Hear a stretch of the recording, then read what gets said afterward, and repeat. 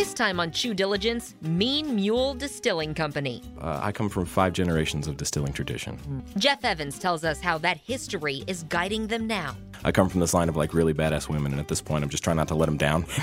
How his family story helped him name the brand. Kick open this door and come face to face with 1,500 pounds of mean Missouri Fury. And their growing business distilling American agave spirits. We've been very careful to not be tequila, not be mezcal, not call ourselves these things whatsoever, because those are beautiful, but they're their own thing, right? Mm-hmm. North of the border, we make American agave spirits. And so we're doing our best to kind of define what that looks like here.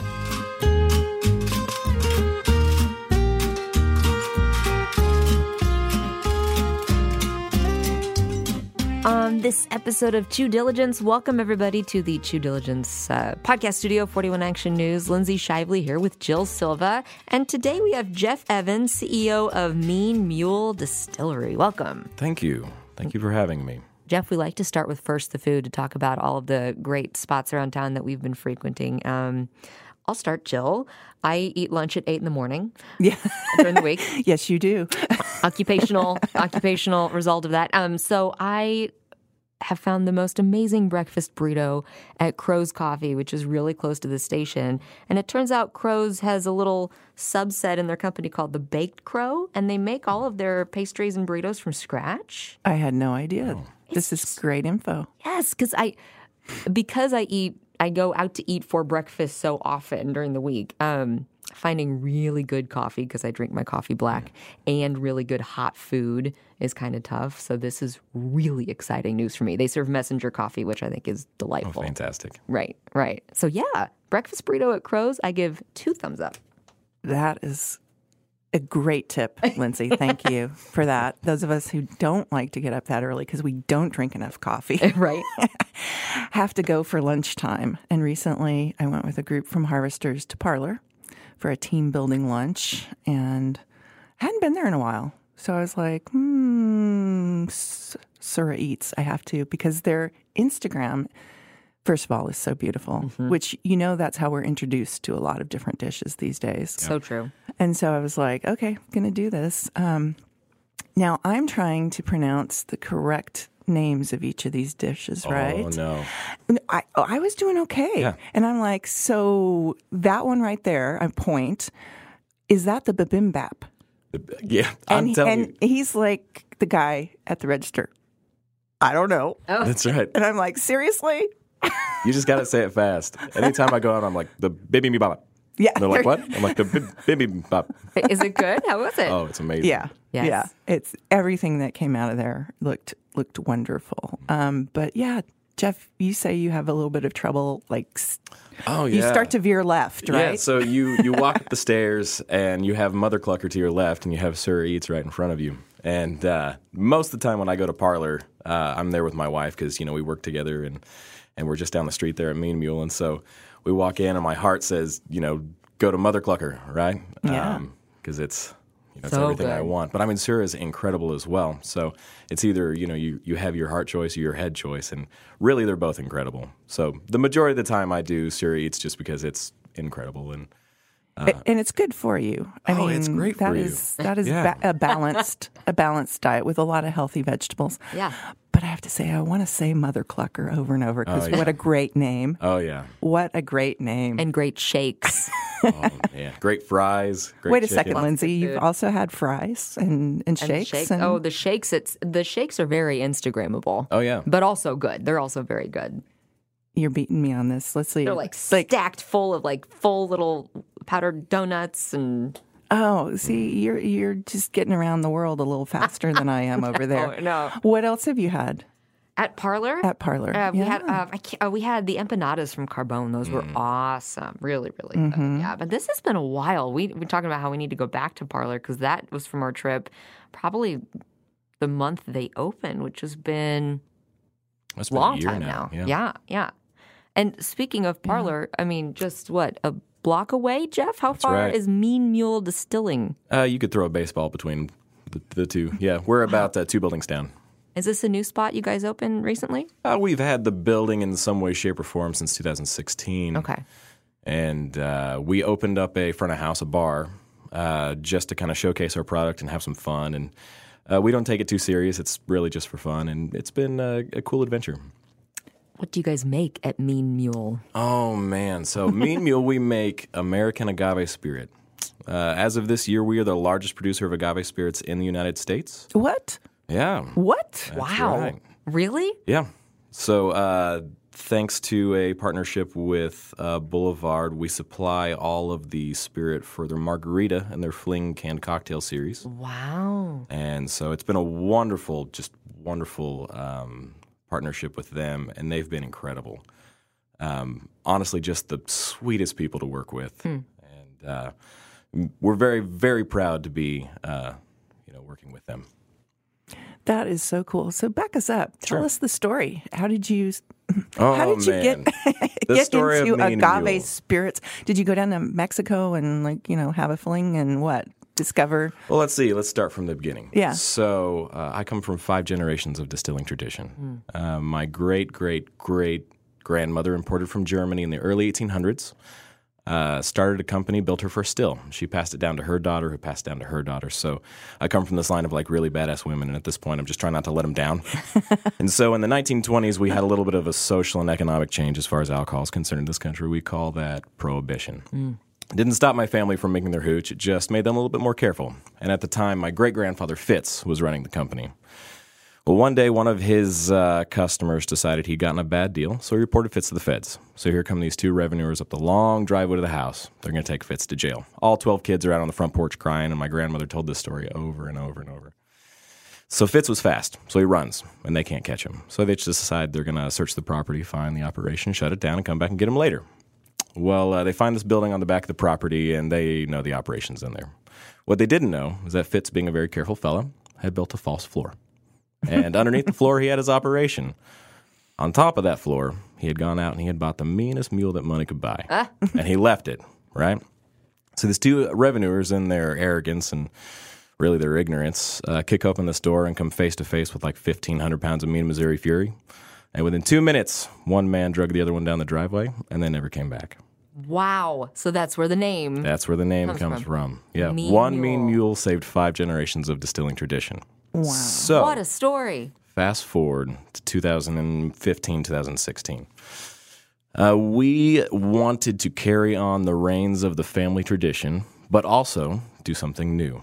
And as you all know, agave is an incredible substrate for a spirit, right? Has its traditions in...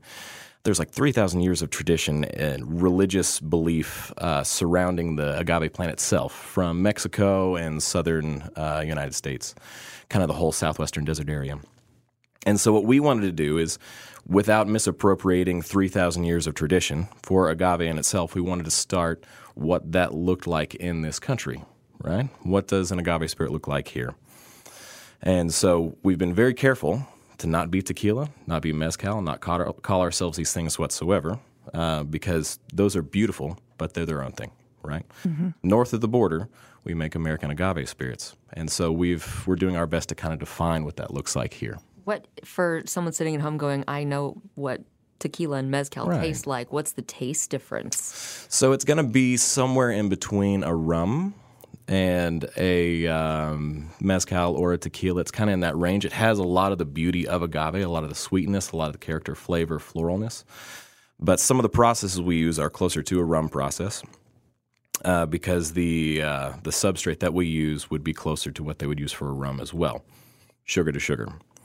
Can you define substrate for us? Oh, yeah, absolutely. So there's... Because I don't know. Do you know, Jill? I'm taking an educated guess here from context. Sure. Yeah. So because of import laws, we can't bring in whole agave peñas from Mexico, right? Okay. Truckloads and truckloads. What we have to bring in is a processed organic, right? Oh. So we have a small agave farmer in Mexico who we keep pretty close to the chest. Great dude. And he processes it for us, shoves all his agaves in an oven, blends it all up, presses it all out, and he sends us that. So what does that look like when it gets here? No, it's pretty sticky. It's pretty sticky and really dark. It's like a solid or a liquid? It's a liquid. It's dark. See, I would have super thought because the end spirit is clear, Sure. that it would have been clear. Interesting. It almost looks like maple syrup, but it's nearly black. Interesting. Right, so it's really, really, really roasted and comes in tasting like this smoked, beautiful, sweet, mesquite tasting, like it's so thick. It's just beautiful. And so we use that in our fermentation process.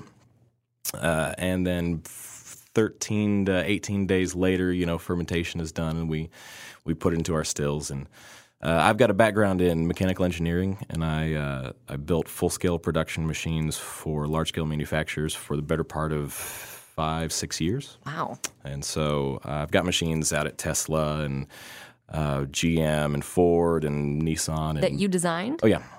And so I did that for a few manufacturing firms, and I decided to do all that for myself. So all my equipment I designed and built by hand, and all the processes I designed and I built by hand. So, yeah, it's been quite the adventure.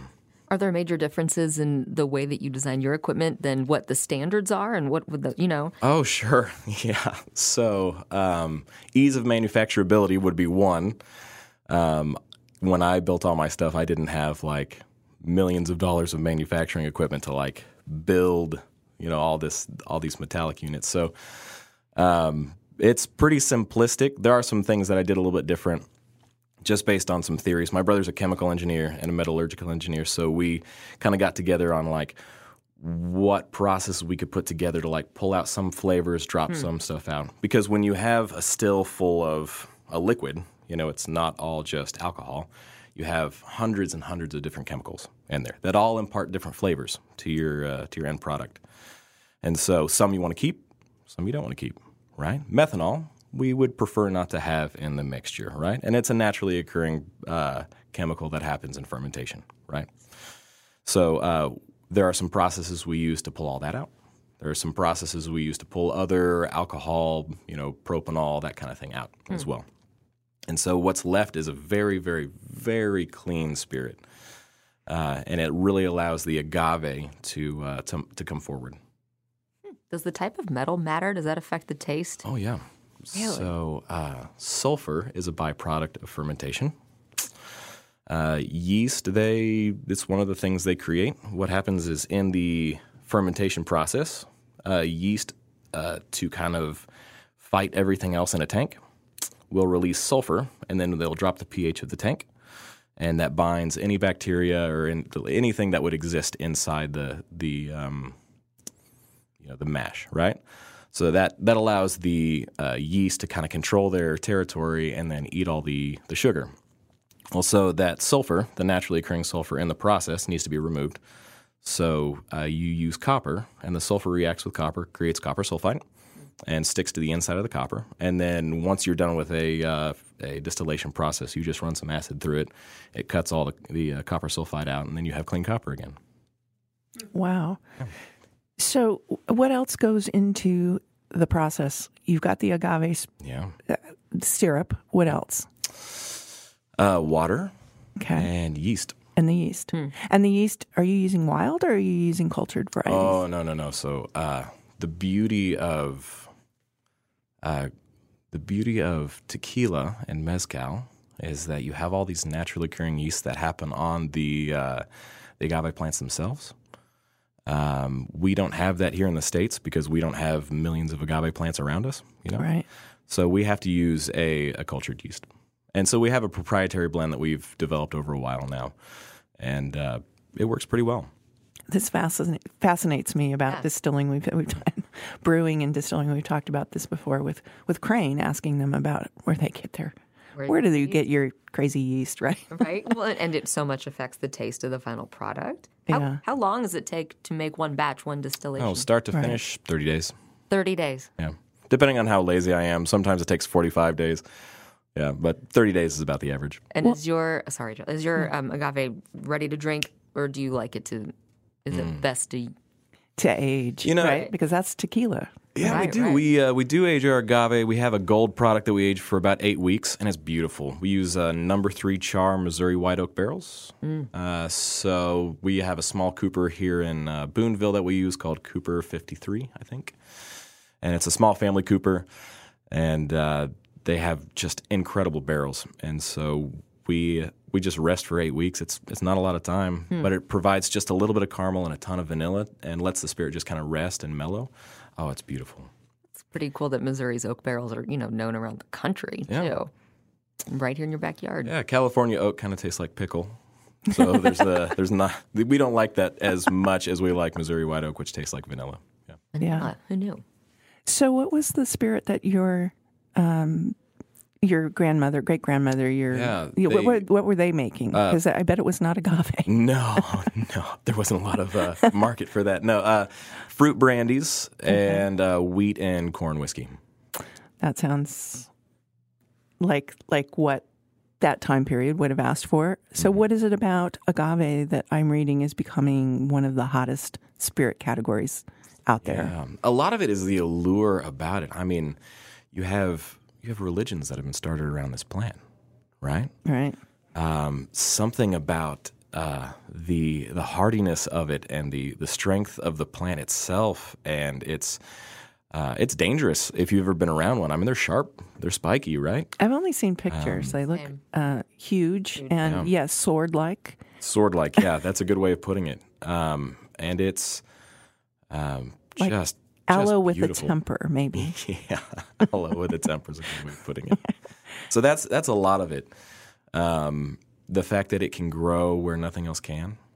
Yeah. And in the early 90s, there was an agave blight that happened. Right, you had a fungus and a bacteria that paired up on all these older agave plants. Right, so most tequila and mezcal agave has to be harvested in about the 7-year point, and there's some reasons for that because of the carbohydrates inside of the plant begin to break down at about that point. It makes them really easy to use.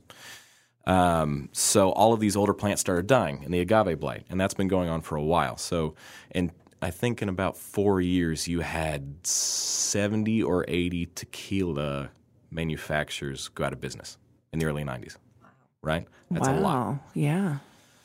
So now everyone's fighting over these old plants. We didn't know that old plants were what we needed when we started this. We were using young plants. And when we got into it, it just wouldn't ferment, right? We're like, what is wrong? Like, why can't we do this? Is it the yeast? What is the issue? So we paired up with a winemaker, a friend, and we were telling him about all these issues we were having, and he helped us through finding what we could do. And now we have a way of making these younger plants ferment. So it's much more sustainable, because now a crop can be harvested at like 2 years instead of having to wait for 7 to 10 years for a plant. Right. It reminds me of how the older grapevines have just a lot more complexity. You must not take the whole plant when you harvest. We take the peña.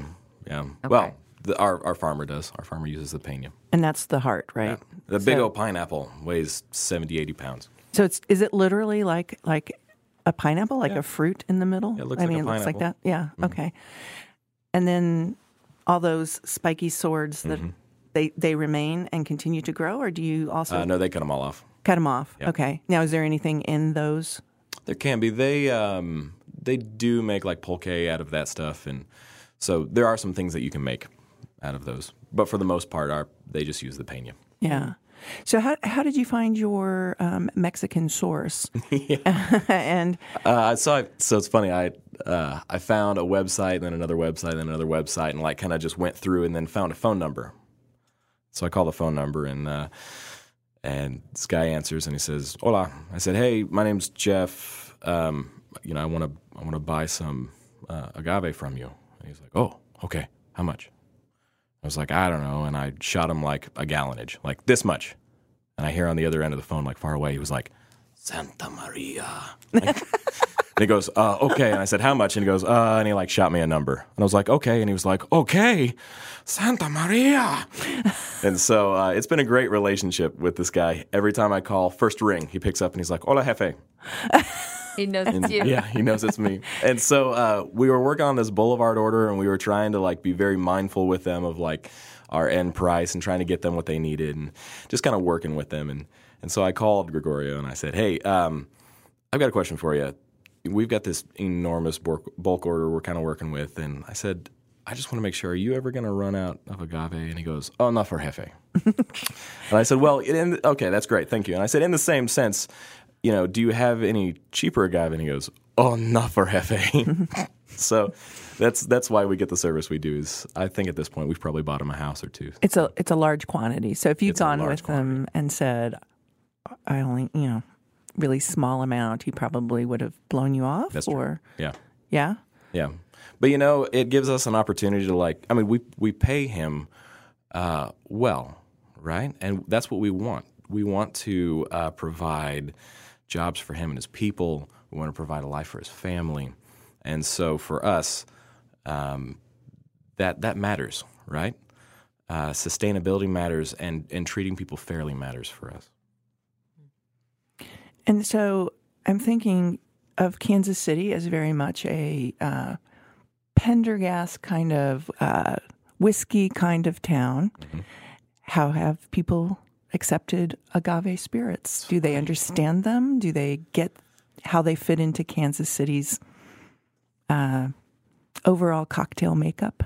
That's been interesting. That's been an interesting journey. I think that people are suspicious.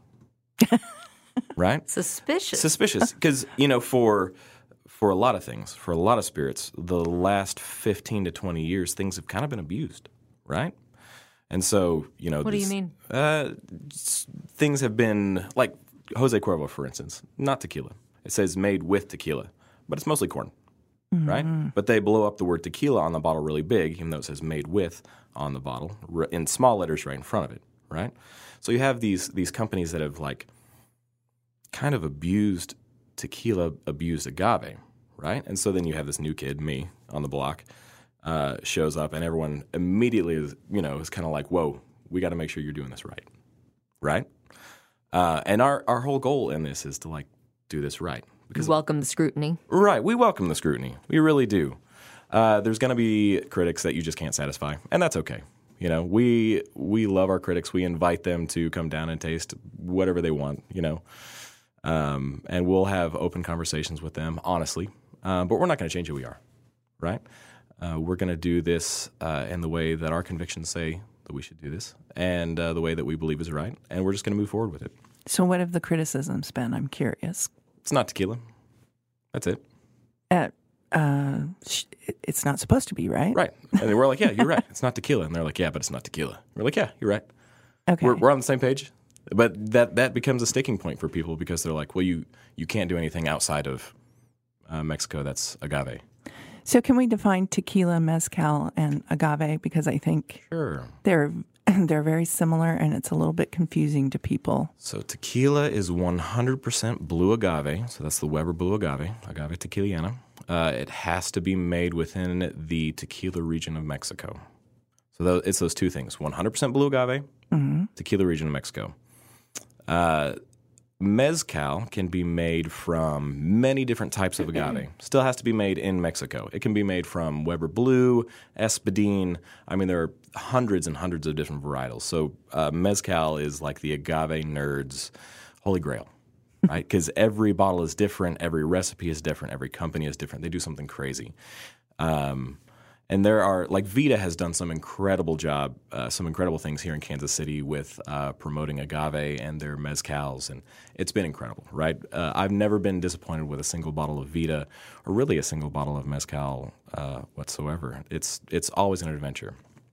There are I think there are 9 different types of spirits made from agave, and I was just reading an article on this earlier, and I only remember the 3, Sotol, which is technically not an agave. It's more of a cactus, but it still kind of counts.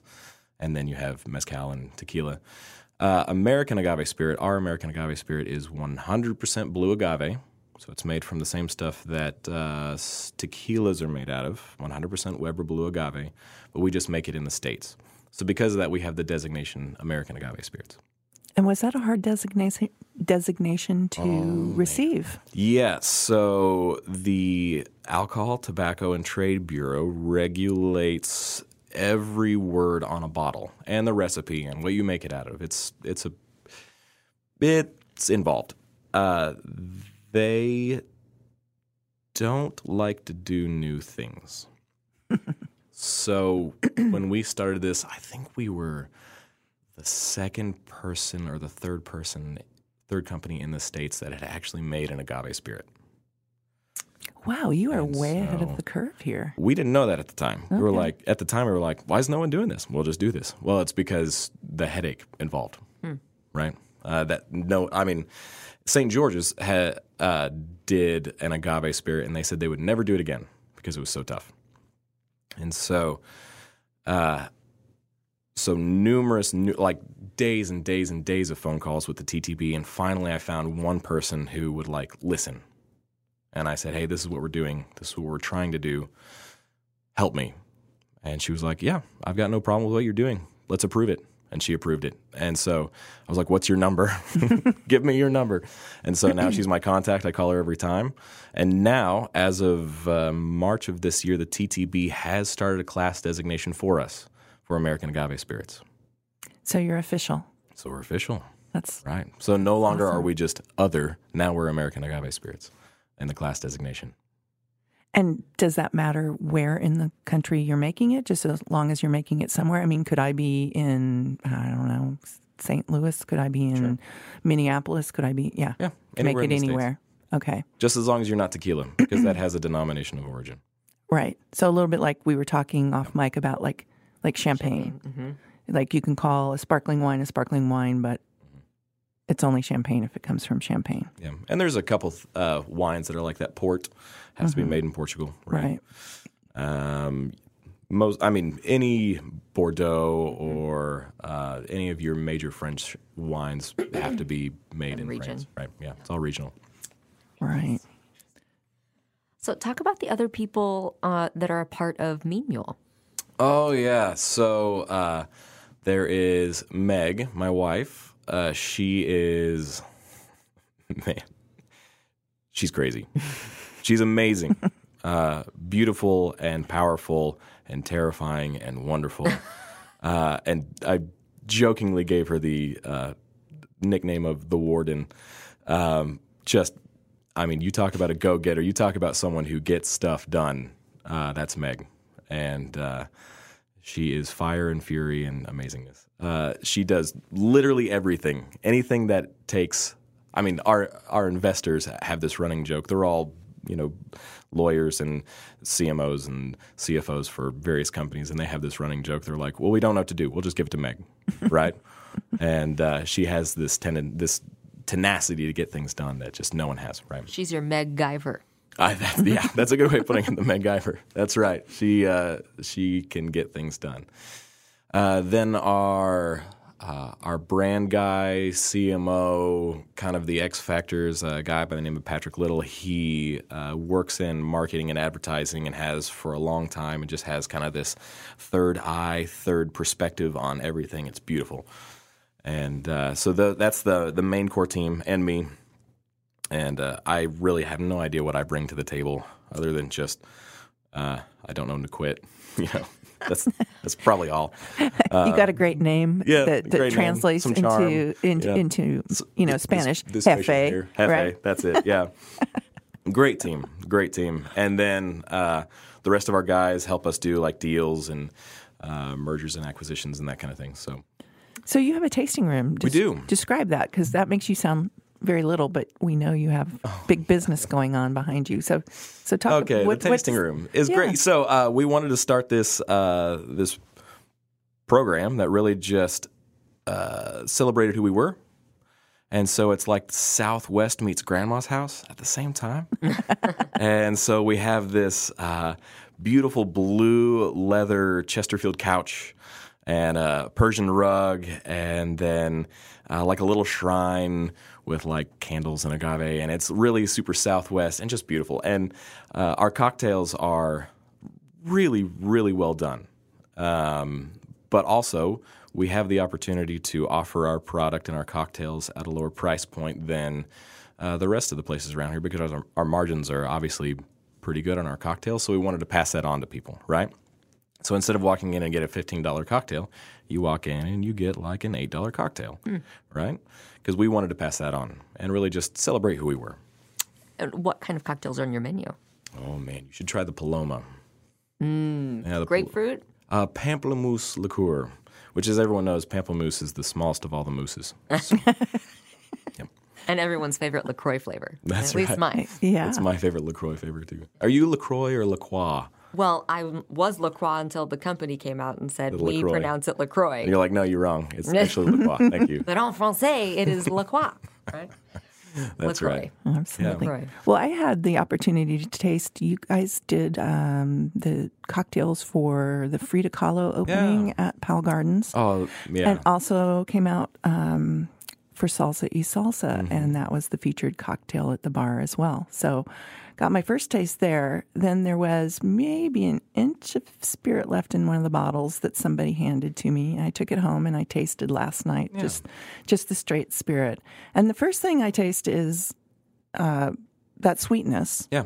And the next thing I taste is sort of this warmth, this sort of what I love about mezcal so much is that smoky kind of smooth warmth that kind of warms the back of my throat. Oh, yeah. You know, we just wanted to make something we liked. That's really what it comes down to. And I'm glad you enjoyed it. I'm sorry that your bottle's empty. Come down and we'll get you another one. I'll have to fill it up. Yeah, come on down. Yeah, it was just... Well, I think we have one or two we could probably pull out of the back. You know, it's just enough for one more drink, right? Yeah. Is this a place I can get Mean Mule in the liquor store around here? Or yes? Yeah. Yeah, so Mean Mule right now I think is statewide in Missouri, Kansas, Oklahoma. We're working on Colorado right now. And so, but yeah, you come down to the tasting room. We have bottles for you. We have tons of partners around the city that do sell our stuff. Like Mike's is probably your best place to get. Mike's in Colorado, your best place to probably get it here around town. Mike's routinely runs specials at like $30 a bottle.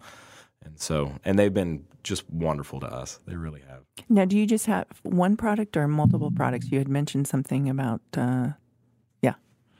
Yes, so we have our silver. Our silver is unaged. We rest it for a little bit to kind of let the spirit play nicely with itself. And then our gold sits in number 3 char, Missouri White Oak barrels, for 8 weeks. And we pull it out and then dilute it and put it in bottles. And that's your complete line right there? Yeah. Okay. Is there any expansion ideas? Oh, yeah. So we have plans for 2 more products. Now, here's where it gets a little interesting. So we decided to use silver and we decided to use gold as a naming scheme for 2 products because we've seen that in rum as well.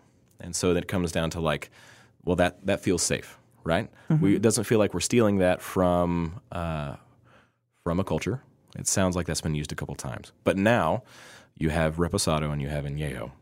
So now we're in this zone where we're like, well, we have an opportunity to redefine what this looks like here, but we can't use Reposado and we can't use Añejo because that would be, in our opinion, that would be misappropriating. That would be taking, right? So we have plans to do these 2 new products. If you come up with a name, let me know. We're open to whatever. It's open. Yeah. We're open. So that's really kind of where we're at here. We're going to have two more agings. 2 more agings, but you're not sure what those are called. Yeah, we're working on it. It's an open concept right now. And so then do you have to go back to the TTB at the time that you have this idea and say, hey, we want to call it this and it's going to be this process? And we do. Yeah. And then they have to approve it. They call that a COLA, Center of Label Approval. So they look at the formula, which they also have to approve, and then they look at the COLA and they say, okay, this is okay. And then they let us call it that. And how long does that generally take? It can take between 2 weeks and 3 months, depending on, after the government shutdown, when they had this huge backup of colas, we were looking at 6 months to get something approved. Right now, it's at about 2 weeks, 3 weeks. Yeah. Back on track, so to speak. You were talking about your background in engineering and your brother's background in engineering, too, is that what he said? When did you leave the quote-unquote day job? Oh, man. March of this year. So you've been working... Yeah, so I've been working as an engineer, doing, 40, 60, 80 hours a week as an engineer, and then doing 40, 60, 80 hours at Mean Mule. So it's been an adventure. Wow. Is your brother part of the company, too, with you? No. This is wild. Yeah, it's been a lot of fun.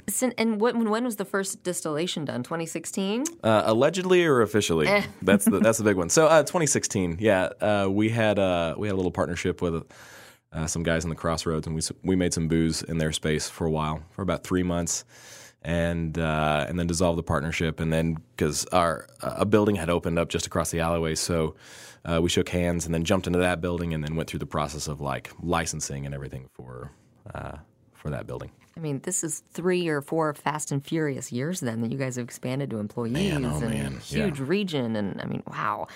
Do you remember the first conversation with Boulevard and how you were feeling? Yeah. So I thought we were in trouble because they hit us up and they said, "Hey, come on in. We want to talk." And I was like, "Oh, I don't know what we did, but I'm sorry. Like, please don't hurt us." And we went in and they were just so cool. And they said, "Hey, we like your stuff." And we were like, "Oh, well, thanks. Yeah." And they said, "How much?" And I was like, "Well, this is about what we have invested." And, and they're like, no, per gallon. I was like, "Oh, okay. All right, per gallon. All right, you don't want to buy us." And so we worked out some stuff, and it's just been awesome with them. And that was, those cocktails have been out for about maybe a year. Yeah. Right? So this is even earlier on in your process. How old were you guys when you got that call? Oh, man. So let's see. It was December, January of this year. So I think their cocktails have been out since March or April. Okay. Right? So we started supplying them in February, March, in that range. Wow. Yeah. But they move quick. They're pros at what they do. So they come up with an idea, and then it seems like the next day it's out. So they know what they're doing. So talk to me a little bit about this is cultural appropriation. People are talking about that. Let's talk about that. Sure. Do you get people saying, I'm uncomfortable with this, or are we're creating this in an American way, I guess, and you're being very upfront about that, but how does that work? How do people talk to you about that? We invite those conversations. There's always purists, in anything you do, and we learn a lot from people that call themselves purists. Mostly because they're experts, and I'll be honest with you, we're not. I make one thing, 1.5 things, 2 things really, and that's about where my expertise is, and so I am always open to listening and learning. People have great points that they bring up, and so what's important for me is that people understand that they can come in and talk, and I will listen. And so what kind of things do they ask you about? Like, hey. Oh, they want to make sure that the agave itself is harvested right, that the people are paid correctly. They want to ask about the terroir. They want to know if the sugars are harvested correctly, or if they use like a Solero process, like they use the steam inject and blast the agave to like pull all the stuff out, and they believe that that's not pure. They want the old oven style. They have questions on whether or not it is 100% blue agave, pesticides, organic. They just want to know these things. And so, what we do is it is 100% organic, and it's done in the traditional way. How often do you visit the farm, or have you? I've never visited the farm. Never. No. We plan to. We've planned to for a while now. Just Mexico has that travel advisory, and this would be right in the heart of it. So we just haven't. We're not brave enough, is what it comes down to.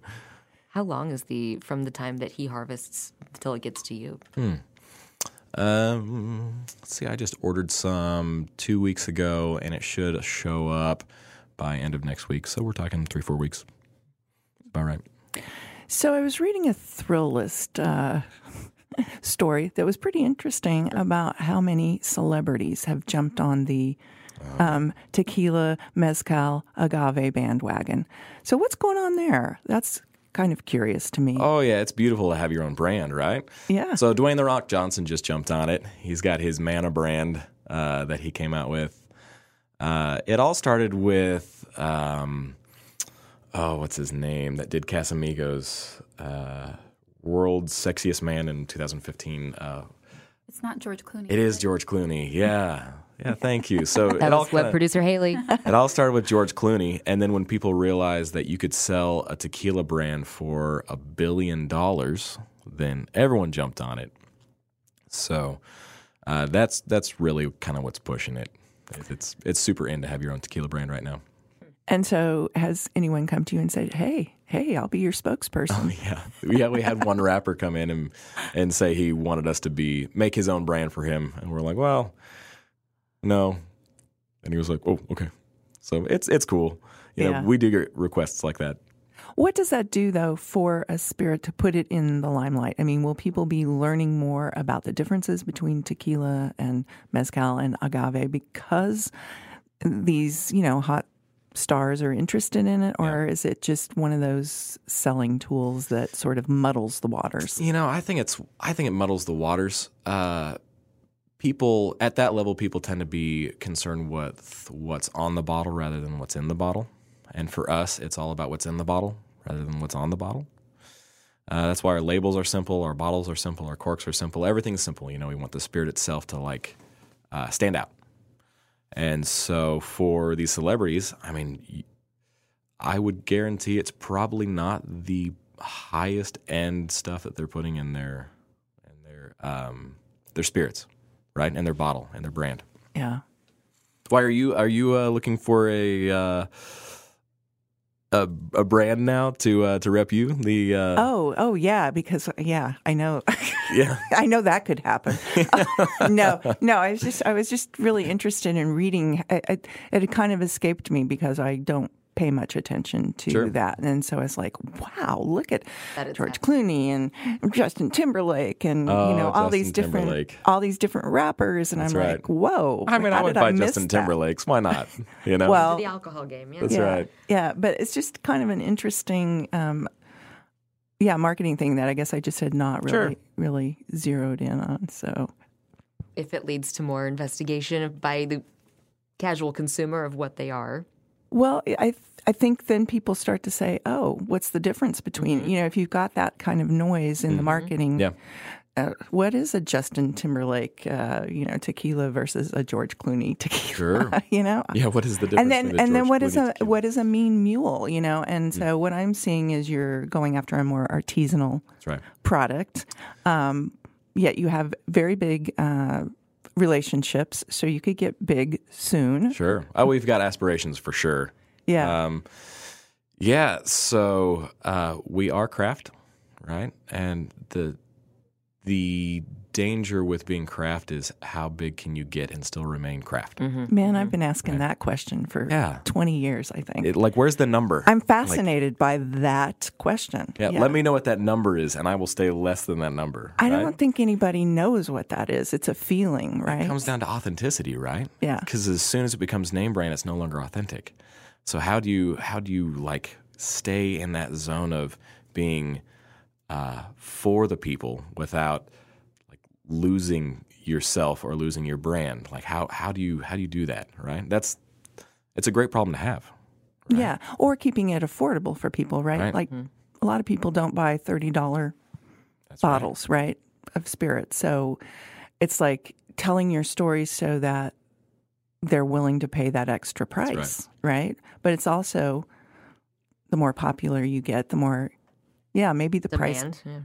The price goes down, but the demand goes up. And so at what point are you less authentic, I guess? Reminds me of the same conundrum barbecue faces, right? Oh, yeah. That's right. You pay so much attention to the slow and steady process, or hot and fast. That's a whole other conversation. But if you open a restaurant versus your competition team, how do you grow and stay true to it, right? And I think that's the burning question right now, because we have so much good spirit, so much good food out there. How do we define, it was small people for a while that everybody was looking at, that I was reporting on. I wasn't interested in chains or big things. I was interested in the small local people. The story.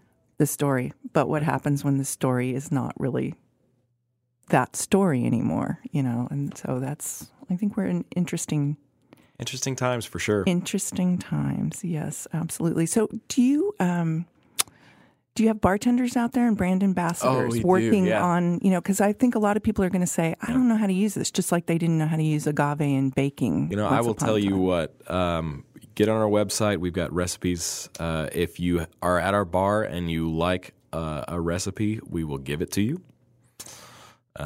It's all about forwarding the brand, right? And we have the running joke for our bartenders and for the people who work at Mean Mule is everyone who works for Mean Mule has a side gig at Mean Mule. Because we love our people and we want them to be successful as well. And so we treat them really, really well. And so one of our bartenders, Austin, it's just wonderful. And so he does a lot of our branding as well and photography and Instagram, as well as coming up with cocktail ideas, running the bar. And he's just a wonderful and sassy man. And we love him to death. And then we have our tastings team who also does our brand management as well. And then, it's a great team. So we always talk to some of the chefs, and we think it's so fun that they always talk about the camaraderie in town, how they all know each other, small world. They like to hang out. They've come up to the ranks together. Is there a camaraderie like that among distillers? Distillers are suspicious. That's the whole thing, because we all started in our basement. Allegedly doing things that are felonies. And so we carry that through the entirety of our business model, right? So we're all like, someone's going to get us. And it's not true. The distillers in town are so cool. But beer guys love each other. Wine guys love each other and hang out. And so, I love hanging out with the wine guys and the beer guys. But anytime you meet another distiller, you're like, really? It's awkward because, they know, and you know that they know. And so, there's this thing where you're like, are we going to talk about this? What's going on? So, but no, they're great, man. All the other distillers in town are just really cool people. And I've really liked my interactions with them. Because I feel like we're starting to see more. Yeah. Well, I think we've definitely got quite a few. That is, I think, the thing that's happening right now is distillers. First you had your farmers and your chefs, and now it's distilling and brewing, right? Brewing might have been ahead of distilling. So distilling's coming along, and we're like, wow, who knew we had so much local product? Yeah. Right? Yeah. And there's always been that much local product, but it's always been a secret. Now they're coming out of the woodwork, and you're like, oh, okay, this has always existed. Interesting. Well, and creating great stories, right? So part of that is the history. So a lot of them are playing on the history of Prohibition, Pendergast, and you have a story, but your story is completely different. Totally different. So was that deliberate and? Oh, the story? Thinking about the story and how to tell that story, because you tell it very well as well. Oh, man, I've told it so many times. That's the whole thing, it could get dull by that time, but you still have as much energy. Oh, thank you. Probably as the first time you told it. Our story, it was one of those where, Grandma told it over and over and over. We were like, just stop with the mule story, Grandma, please. She's like, but she'd always come back to it I remember this time. And then she gets that, 9-mile stare And so it was a big deal for her. And my wife and I, when we were talking about this company, I had a terrible idea for what we were going to call it at first. Do tell. 816 Distillery. Shoot me now. Horrible, right? Terrible. Oh, awful. And my wife was like, your grandmother tells a story. Why don't we do this thing? And I was like, that's brilliant. Brilliant. Yeah, why didn't I think of that? So we went with it. Did you want to do that? Did you want to have a distillery for the family tradition and then decided agave? Which came first? Oh, man. This is funny. We pretend that decisions were made intentionally. Really, we just kind of stumbled into agave. The family story was intentional, but we just kind of stumbled into agave because it was a challenge, right? And it boggled me. And then I just got obsessive with it. And then it's what we did. Yeah. So have your products gone to any kind of competitions? Oh, yeah. Yeah? And how's it done? Well, so the problem with competitions is a lot of them aren't competitions anymore, right? You show up, you get your participation trophy, right? I don't want that. Okay. I want something I can lose at. If I submit a product and they send it back and they say, this is terrible, that's what I want, right? I want real losers. So we submitted product last year to the San Francisco Spirits competition because they promised us that if it was horrible, they would let us know, right? And we took 2 bronzes, so which it's okay, you know. So it's not really terrible, but there's not terrible. There's room. There's room to grow. I mean, of course, I expected platinum, but it's a challenge, right?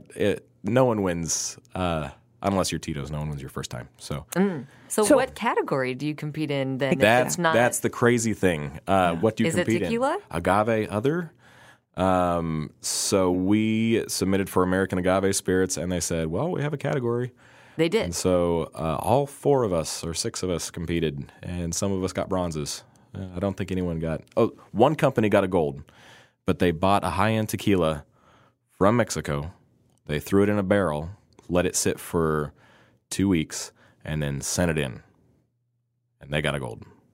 And somehow that worked. And I'm angry about that. That's fine. You're saying they aged it in the United States, So therefore, it counted as an agave spirit. So it's okay. I'm just going to lick my wound on that one. It's all right. It's fine. So did you get any good feedback from it? Because first of all, your category's small. Right? It's small. Yeah. And did you get the judges may not know anything about it, That's right? True. So did you get anything usul out of it? I didn't talk to any of the judges. No, they sent it back, and I think Patrick probably talked to them. I'm remembering. I think Patrick talked to them, and they were like, "Yeah, it's good." Like, oh, thanks. Mm-hmm. And so Boulevard thinks it's good. Yeah. They're very sweet to us. So how should one taste agave? Oh man, what's the best thing? Like I did last night, just pouring a little bit. Well, so what's your favorite thing? That's what it comes down to. Yeah. Do you like gin cocktails? Try a gin cocktail. Do you like tiki? I love tiki personally. I love tiki that's my too. jam. I love that it's expressive. I love that there's no rules. You can do whatever you want. So that's my preferred thing. Do you like classic cocktails? Do you like Spirit 4? Do you like old fashions? What do you want? So I encourage people to try any way they like. If they come up with a good recipe, let us know. We'll probably use it. Okay, tiki. Go with it. Love tiki. Okay. Tell me more. How does agave work into that? What would you make? So we have one we call it's a jungle bird. It's a riff on a jungle bird, right? Okay. And it's so good. We serve it at our bar, and made a couple last night. Just absolutely fantastic. I personally like pina coladas. The joke is we call it a pina colada. Sorry, it's a pun. I love puns. So that's pretty good. We've got a banana liqueur that I'm trying stuff with right now. And my team they're so mad. They're like, "Jeff, get out of tiki." I'm like, "No, I love it." So it's what I love. So it's versatile. It doesn't always have to be a margarita. Yeah, it doesn't have to always be a margarita. It makes a great margarita. Yeah. I say that we have the second best margarita in Kansas City. And why do you say second? Because it's hard to defend first. So second fiddle seems to be what everyone is okay with you being. So I say second. It's great. It's a great margarita. Yeah, I think that second best thing is kind of coming into its own as well, right? Yeah. I heard about a coffee shop that was second best. Well, that's right. They're pretty good. I was remembering. Actually, that's where we met before we started this show. Mm-hmm. Oh, nice. Yeah. The several times I took Jill to coffee when she's like, "I'm not a huge coffee drinker." Like, I'm sorry. I try so hard. They always Caffeine have other just tasty doesn't stuff like for you me. to get. Yeah. But that was the perfect place because we could have. Well, as I remember, you were pregnant, so you could not.